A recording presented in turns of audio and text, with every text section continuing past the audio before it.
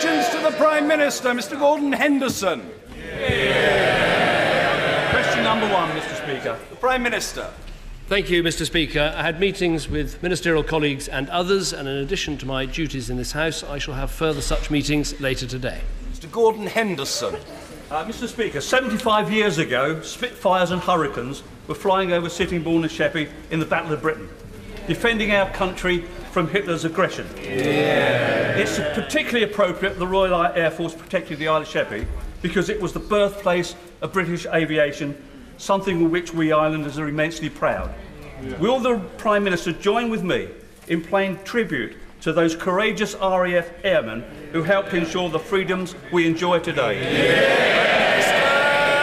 I certainly join my honourable friend in doing that. There was a very moving service in St Paul's yesterday where many of us were able to pay tribute to those brave pilots, to the ground crews, to all of those involved in what was not just an important moment in British history, but a vital moment in world history as Britain stood alone, the only thing that could stop Hitler and Nazism. And it's a reminder of how proud we should be of our armed forces then, today and always. Jeremy Corbyn.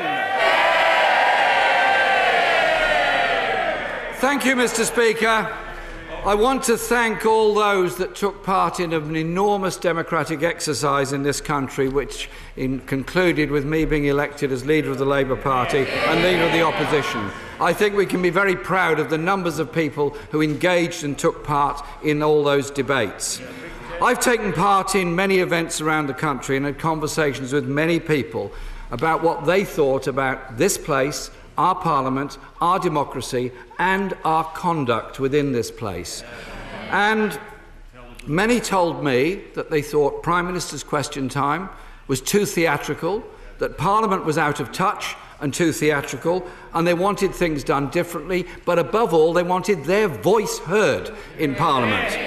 So I thought my first Prime Minister's question time, I'd do it in a slightly different way. And I'm sure the Prime Minister is going to absolutely welcome this, as he welcomed this idea in 2005. But something seems to have happened to his memory during that period. And so I sent out an email to thousands of people and asked them what questions they would like to put to the Prime Minister. And I received 40,000 replies. Now, there isn't time to ask 40,000 questions today, and our rules limit us to 6. And so I would like to start with the first one, which is about housing. 2,500 people emailed me about the housing crisis in this country. And I asked one from a woman called Marie, who says, what does the government intend to do about the chronic lack of affordable housing and the extortionate rents charged by some private sector landlords in this country? Prime Minister. Prime Minister. Well, first of all, Mr Speaker, can I congratulate the honourable gentleman on his resounding victory in the Labour leadership election? Can I welcome him to the front bench and to these exchanges? I know we will have many strong disagreements, I'm sure, between us at these exchanges, but where we can work together in the national interest, we should do so, and I wish him well in his job. If we are able to change Prime Minister's questions and to make it a more genuine exercise in asking questions and answering questions, no one would be more delighted than me. I felt last week where we discussed a substantial issue with substantial questions and proper answers was good for our House, good for our democracy, and so I welcome it. Now let me answer very directly Marie's question, because we do need to see more affordable housing in our country. We delivered 260,000 affordable housing units in the last Parliament. We built more council houses in our country than in the 13 previous years had been managed, but I recognise much more needs to be done. That means carrying on with our reform of the planning system. It means encouraging the building industry to come up with innovative schemes like starter homes. But above all, it means continuing to support the aspirations of people to be able to afford their own home, which is where Help to Buy and schemes like that come in. But I'd say to the honourable gentleman, we won't get Britain building unless we keep our economy going. I thank the Prime Minister for that answer, and I thank him for his commitment that we're going to try and do Prime Minister's question time in a more adult way than we've done in the past. The effects of government policy on housing are obviously enormous. And the decision made to cut, for example, 1% of the rent levels in councils and in housing associations without thinking about the funding issues that those authorities face is a serious one. I've got a question from Stephen, who works for a housing association, who says that the cut in rents will mean that the company he works for will lose 150 jobs by next March because of the loss of funding of that housing association to carry on with the repairs. Down the line, it will mean worse conditions, worse maintenance and fewer people working in it, and a greater problem for those living in those properties. Does the Prime Minister not think it's time to reconsider the question of the funding of the administration of housing, as well as, of course, the massive gap of 100,000 units a year between what is needed and what is being built?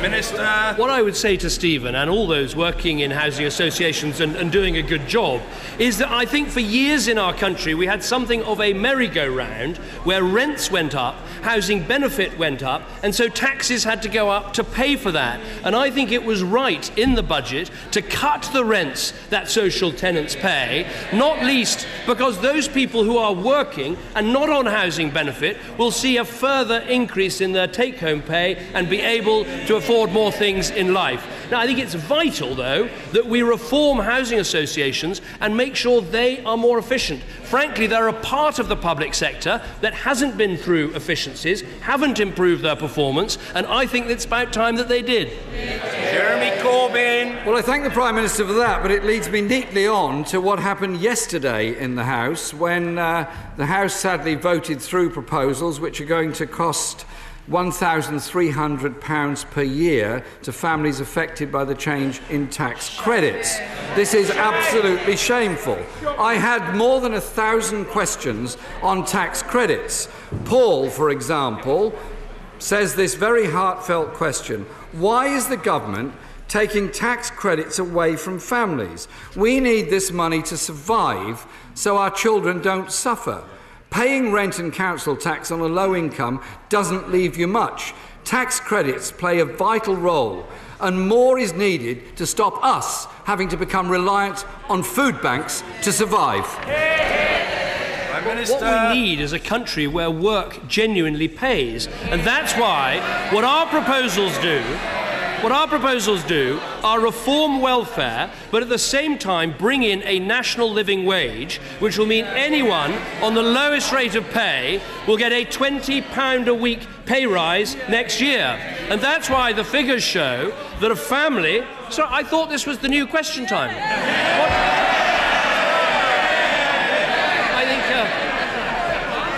I'm not sure the message has fully got home. I don't want to blind the House with statistics, but I just give you these two. One, a family with someone on minimum wage, after all our changes, will be £2,400 better off. Second statistic, and I think this is really important.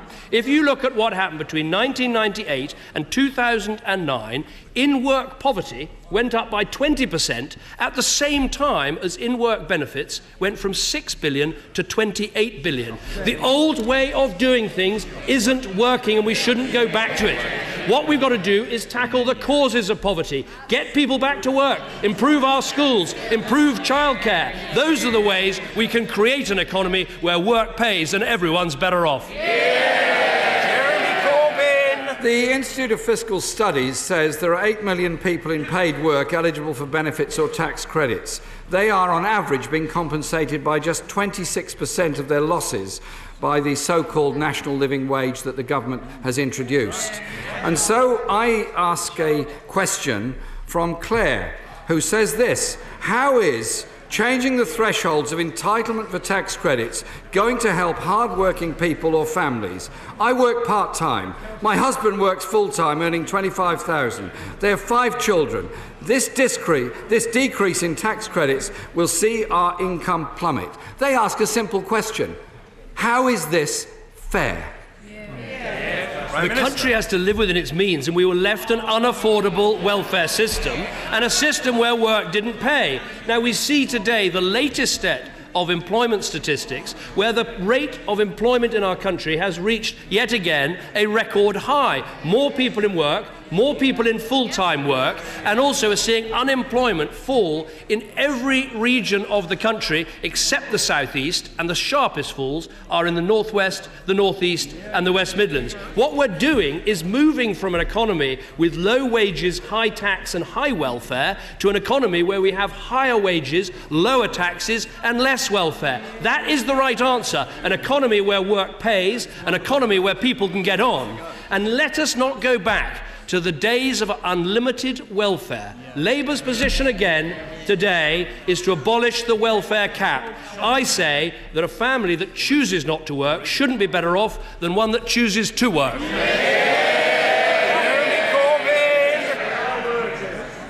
Many people don't have that choice. Many people live in a very difficult situation and rely on the welfare state in order to survive. Surely all of us have a responsibility to make sure people can live properly and decently in modern Britain. That is surely a decent civil thing to do. I received over 1,000 questions on the situation facing our mental health services and people that suffer from mental health conditions. This is a very, very serious situation across the whole country, and I want to put to the Prime Minister a question that was put to me quite simply from Gail. Do you think it's acceptable that the mental health services in this country are on their knees at the present time? Prime Minister. Well, as I mentioned before the first question, there will be areas where we can work together, and I believe this is one of them. We do need to do more to increase mental health services in our country. We've made some important steps forward in recent years. Mental health and physical health now have parity in the NHS constitution. We've introduced for the first time waiting time targets for mental health services, so they're not seen as a Cinderella service. And of course, we've made the commitment, a commitment that I hope he will back, undoing previous Labour policy. We've backed the Stevens plan for an extra £8 billion into the NHS in this Parliament, which can help to fund better mental health services, among other things. There are problems in some mental health services, and it's right we make that commitment. But I make this one point to him. We will not have a strong NHS unless we have a strong economy. And if the Labour Party is going to go down the route of unlimited spending, unlimited borrowing, unlimited tax rates, printing money, they will wreck the economic security of our country and the family security of every family in our country. We won't be able to afford a strong NHS without a strong economy. If I could take the Prime Minister back to the situation of mental health in this country, it is very serious. I agree with him absolutely on parity of service. I hope that the spending commitments are brought forward rather than delayed to the end of this Parliament, because the crisis is a very serious one. We know this from our constituents. We know this from people we meet. We know this from the devastation that many face, and indeed some have taken their own lives because of the devastation they face.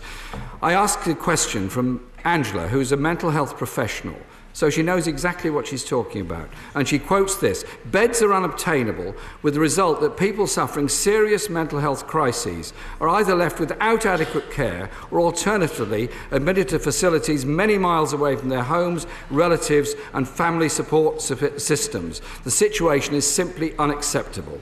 What does the Prime Minister say to Angela, to people like her who work so hard in the mental health services, or people going through a mental health crisis who may well be watching us today on Prime Minister's Question Time and want to know that we take seriously their conditions, we take seriously their need for emergency beds to be near their homes and their support system, and that we as a society take seriously their plight and are going to help them and care for them? What does the Prime Minister say to Angela?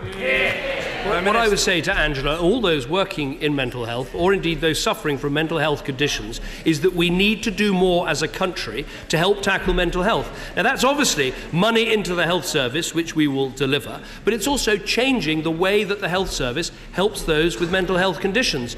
The Honourable Gentleman rightly talks about mental health beds, and they are important, but frankly, so is the service that people get when they visit their GP. Many people going to our GP surgeries have mental health conditions but actually aren't treated for those conditions and don't get access to, for instance, the cognitive behavioural therapies that are increasingly being made available. So my argument is, yes, put in the resources, change the way the NHS works, change public attitudes to mental health, because that is vital. But I say it again, we won't be able to do any of these things without the strong economy that we've built these last 5 years. Mr. Andrew Turner. The Isle of Wight Zoo is having difficulty importing a tiger. She was firstly cruelly treated in a circus and now has been kept in isolation for nearly 2 years, despite Belgium being wholly free from rabies. Will my right honourable friend assist in breaking through this bureaucratic logjam? I will certainly do anything I can to help my honourable friend. I think the House wants to hear about the tiger. Let's hear about it. I do want to hear about the tiger. And the point is this, we will help with the DEFRA Animal and Plant Health Agency, because they are the ones working on this. I had a constituency case exactly like this with the Cotswold Wildlife Park wanting to bring in a rhino, and I intervened, and I'm delighted to say the Cotswold Wildlife Park named the rhino Nancy in honour of my daughter. And Nancy has been breeding ever since she arrived in Burford, and I hope that this tiger is also as effective. Mr. Angus Robertson. May I begin by congratulating the new leader of the Labour Party. We in the SNP look forward to working with him in opposing Tory austerity. We hope the Labour MPs will join him and us in opposing Trident when that happens. 1 year ago today, Mr. Speaker, 1 year ago today, to the day, the Prime Minister made a vow to the people of Scotland. Promises were made to deliver Home Rule and as near to federalism as possible. However, former Prime Minister Gordon Brown now says that the UK government is, and I quote, falling short on the delivery of the recommendations of the Smith Commission on Scottish devolution. When will the Prime Minister deliver on the promises that he made to the people of Scotland? We have delivered on all of the promises that we made. We said we would introduce a Scotland Bill. We introduced a Scotland Bill. We said unprecedented devolution on taxes. There's been unprecedented devolution on taxes. We said that we'd provide those welfare powers. We've given those welfare powers. The question is now for the SNP. When are you going to stop talking about processes, and when are you going to start telling us what taxes you're going to put up, what welfare changes are going to be made? Or are you, when it comes to talking about the issues, frit? Angus Robertson. Very interesting. Whatever happened to the new style of PMQs from the Prime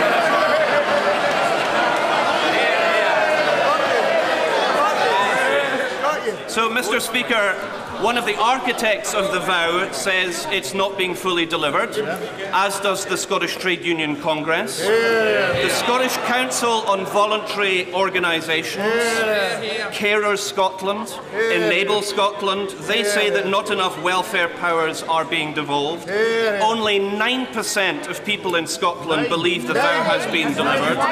Not one single amendment has been accepted by the government in the Scotland Bill. Mr. Speaker, Tory bluster and condescension will not go down well in Scotland. So for a second time, may I ask the Prime Minister, in his new style of answering in Prime Minister's questions, when will he deliver on the promises that were made to the people of Scotland? Obviously, it's going to get a bit of getting used to, but let me try and answer him very calmly. What I noticed from his question is that he hasn't given me one single example of where the vow wasn't delivered. If he can point to a tax we promised to devolve but haven't devolved, I would accept it. If he can point to a welfare change we promised to devolve but didn't devolve, I would accept it. He hasn't done those things. All he is doing is continuing an argument about process because he doesn't want to talk about the substance. You give me a list, he should give me a list of the things that were promised and weren't delivered. Then we can have a very reasonable conversation. Until then, it is all bluster from the SNP. Again. Mr. Speaker, the Prime Minister has a lot to be pleased with Corby for, and that's Corby, not Corbyn. Not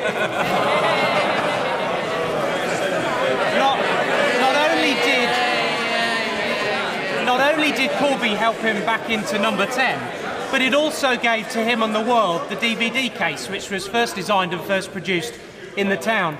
This week, we continue that entrepreneurial spirit with our bid for a new enterprise zone being submitted. Would the Prime Minister agree with me that areas that are taking significant housing growth should also benefit from new jobs and new infrastructure? I think my honourable friend is absolutely right. There's a lot that's very positive happening in Corby. We've got the claimant count coming down by 29% over the last year. Long-term youth unemployment is down. And I think the point he makes about areas that take extra housing, getting the opportunity for more infrastructure, is right. And so, yes, ever since his election, I have been feeling a sense of Corby mania. Mr. Ronnie Campbell. Thank you, Mr. Speaker.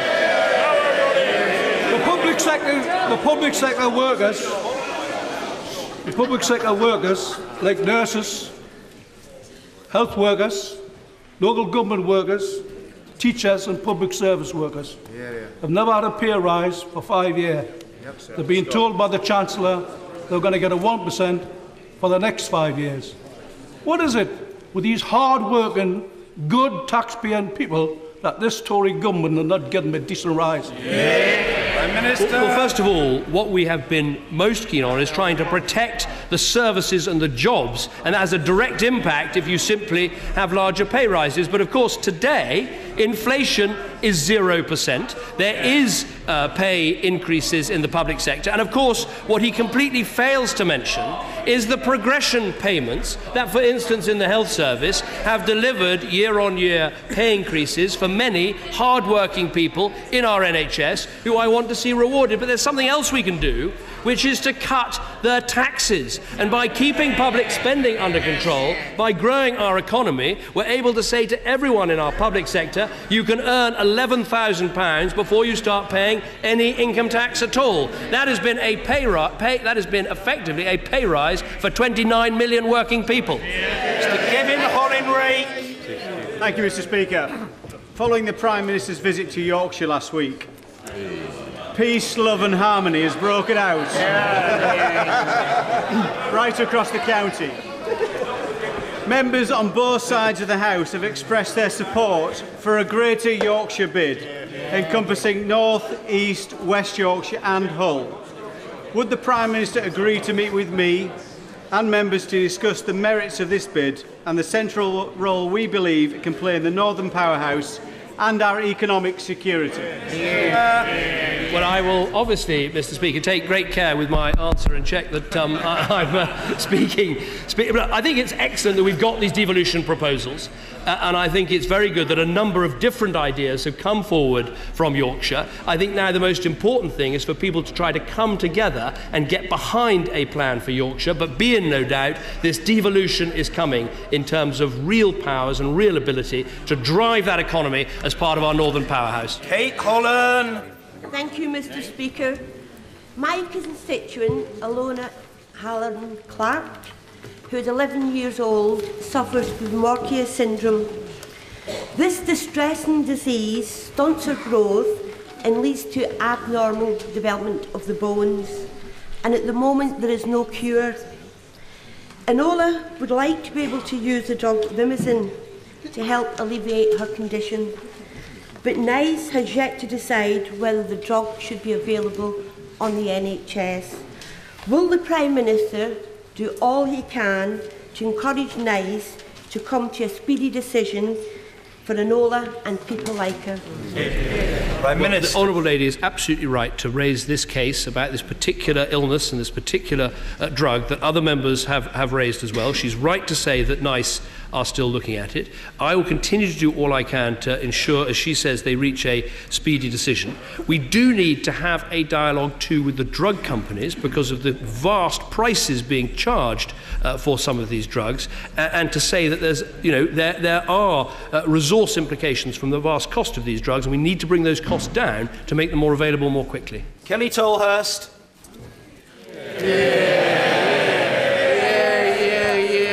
Mr. Speaker. After a CQC inspection at Medway Hospital, a 2-day diversion of ambulances has been put in place starting this morning. Can the Prime Minister assure me that all will be done to turn things around at our hospital so my constituents can have a fully functioning A&E swiftly and urgently? Minister. Well, I well remember discussing this with my honourable friend, because obviously our hospital has faced difficulties, but what we've done in these circumstances, instead of trying to push that under the carpet, is to send in a team to turn it round and improve its performance, and more work needs to be done. But the pledge I can make is we'll continue investing in that hospital, we'll continue working on that hospital to make sure it can provide the service that her constituents deserve. Daniel Zeichner. Mr. Speaker, at the general election, the Prime Minister promised an extra £8 billion a year for the National Health Service. This week, the Chief Executive of one of our leading hospitals in the country, Addenbrooke's Hospital, which serves my constituents of Cambridge, resigned, not least because of the financial crisis that's engulfing our health service, as indicated by the King's Fund yesterday. How much more damage has to be done to the NHS before the Prime Minister coughs up? Minister. The danger of introducing too much politics into this answer, he mentioned the general election. At the general election, our party stood on the proposal of £8 billion more into the NHS, effectively £10 billion more into the NHS, and we've set out where every penny piece of that is coming from. At that election, the Labour Party did not support an extra £8 billion into the NHS. They did not back the Stevens plan. The truth is, if you want proper reform for a 7-day NHS and the resources that go with a successful NHS, it is the Conservative Party that will deliver. Thank you, Mr. Speaker. In a world in which we have a nuclear North Korea, a rampant and aggressive Russia, and the pure evil of the so-called Islamic State, would the Prime Minister agree with me that to protect our security and way of life, we simply must have an independent nuclear deterrent? Honourable friend is absolutely right. In terms of defence, this is the most important duty for a government and for a Prime Minister. And the cornerstone of our defence will remain the 2% spending that we've committed to, with the increased defence budget in this Parliament, will be membership of NATO and Britain's own independent nuclear deterrent as the ultimate insurance policy in what is a dangerous world. And the fact that the Labour Party are now turning away from those things is deeply regrettable. National security is the most important thing a government can deliver, and we will never fall short. Mr. Nigel Dodds. Thank you, Mr. Speaker. The plaques at the entrance door to this chamber in memory of Erin Eve, Robert Bradford, Ian Gow, Sir Anthony Berry, serving members of this House murdered by terrorists as they stood up for democracy and the British way of life. They're a reminder of the savagery and brutality of terrorism, as are the gravestones and the headstones in Northern Ireland and right across this land. The opposition leader has appointed a shadow chancellor who believes terrorists should be honoured for their bravery. Will the Prime Minister join with all of us on all sides of this House in denouncing that sentiment and standing with us on behalf of the innocent victims and for the bravery of our armed forces who stood against the terrorists?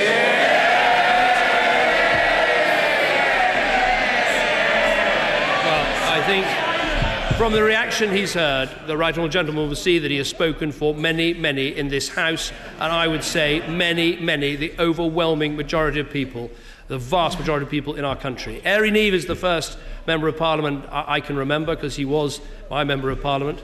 Ian Gow was one of the first politicians I ever wrote a speech for, and there had never been a kinder, more gentler public servant in this House, so cruelly murdered and his family having that life taken away.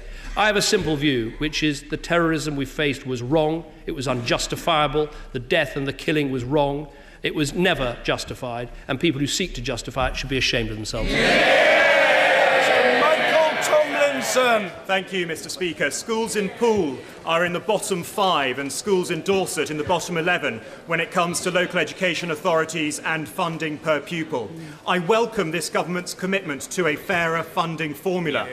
Does the Prime Minister recognise the importance of fairer funding for our schools in Poole and Dorset and the need for this to be implemented as quickly as possible to ensure a world-class education for our children, including respect for our traditions and perhaps even learning the importance of our national anthem? Good question.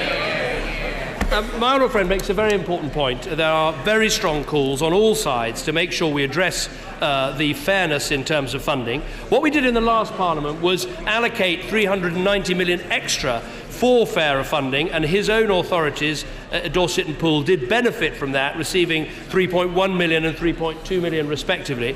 What I can tell him is that that money is included in the baseline for school funding in 2016 and 2017, but I know there's unfairness in the current system, and I want us to do everything we can to make the funding formula fairer. Mrs. Sharon Hodgson. Thank you, Mr. Speaker. Nissan in my constituency has just reached the £500,000 production mark for its new Qashqai model, breaking all UK records. I'm sure the whole House would join me, and I'm sure that as the Prime Minister would, in congratulating Nissan on this great achievement. Mr. Speaker, Nissan's constructive unionised workforce has helped achieve this fantastic outcome. So why does the Prime Minister attack workers' rights when in many cases, like at Nissan, trade unions are an overwhelming force for good? Well, first of all, let me agree with the Honourable Lady that the achievements at Nissan are absolutely remarkable, and it's one of the great privileges of my job is being able to go and meet people there and see what they're doing. I think I'm right in saying that the northeast of England now produces more cars than the whole of Italy, and I think that's something we can be proud of. And of course now with the new Hitachi factory we're going to be manufacturing trains in the northeast as well. Look, the trade union bill is not what she says it is to make sure that we don't have strikes based on very low turnouts. Let me give her one example. A couple of years ago we had school strikes that shut schools right across our country. That ballot was 2 years out of date and only 27% of people turned up to vote in that ballot. You've got parents, working parents all over the country having to keep their children at home when they should be getting the public service that they paid for. That's what our bill's about, and I hope it'll have support across the House. James Gray. Mr. Speaker, the bravery of all of our servicemen and women is beyond question, but would the Prime Minister agree with me that the bravest of the brave must be those who faced the invisible bullets of Ebola in the West Africa crisis recently? And would he take an opportunity of joining me and other members of the House and both Houses at the Great North Door of Westminster Hall straight after Prime Minister's question, when we will welcome back 120 soldiers, sailors and airmen, together with aid workers, medical workers and others who did our bidding in West Africa? I'm delighted to join my honourable friend. One of the great privileges of this job is recently I held a reception at Number 10 for people who had served in West Africa tackling Ebola, and they are some of the most brave and remarkable people I've met, whether it was the nurses or the volunteers or Britain's brave armed forces. It really is remarkable what they've done. We're almost in a position of being able to declare Sierra Leone Ebola free. Great work has been done by the people of Sierra Leone, but I think the fact that Britain was able to take on this task is because we have good armed forces, properly funded, and our aid budget at 0.7% of our GNP is something the whole country can be proud of. And this is exactly the sort of use of our aid budget where we're doing it with moral force and our moral conscience, but we're also keeping our country safe at home. And for those who wonder sometimes what are the uses of British troops, I'd say get a map out and have a look at Sierra Leone. Tom Blenkinsop. The SSI steelworks in Redcar are facing serious and imminent challenges. UK steel is of vital strategic importance to the British economy. Will the Prime Minister urgently meet with me, my honourable friend for Redcar, the Steelworkers Union community so that we can look at more positive ways of supporting our industry in order to protect it in much the same way that other European governments do. Well, the honourable gentleman is quite right to raise this, and everyone is concerned about the steelworks in Redcar. Obviously, we've taken the action of voting with others in Europe against Chinese dumping. We've also provided over £30 million of support in terms of high energy users, and also by setting out our national infrastructure plan, we're giving steel producers a sense of the demand in our country in the months and the years to come. I'll certainly consult with the Business Secretary about the best sort of meeting we can have in order to make sure we do everything we can to keep steel making on Redcar. Last but not least, Mr. Graham Evans. Thank you. Does the Prime Minister agree with me that this government's commitment to spend 2% of GDP on defence protects our national and economic future while giving our 21st century armed forces the moral and financial support they need to protect our nation's security? Well, we have had to make difficult decisions in the spending review, and we will have to make further difficult decisions, but the decision to increase our defence spending in a very dangerous and uncertain world, when we face threats in Europe with the behaviour of Russia, the threat from ISIL in the Middle East, combined with all the other threats, including cyber, means it's absolutely right to increase this spending and to make sure that membership of NATO remains the cornerstone of our defence. National security will always be the top priority of this government. Order.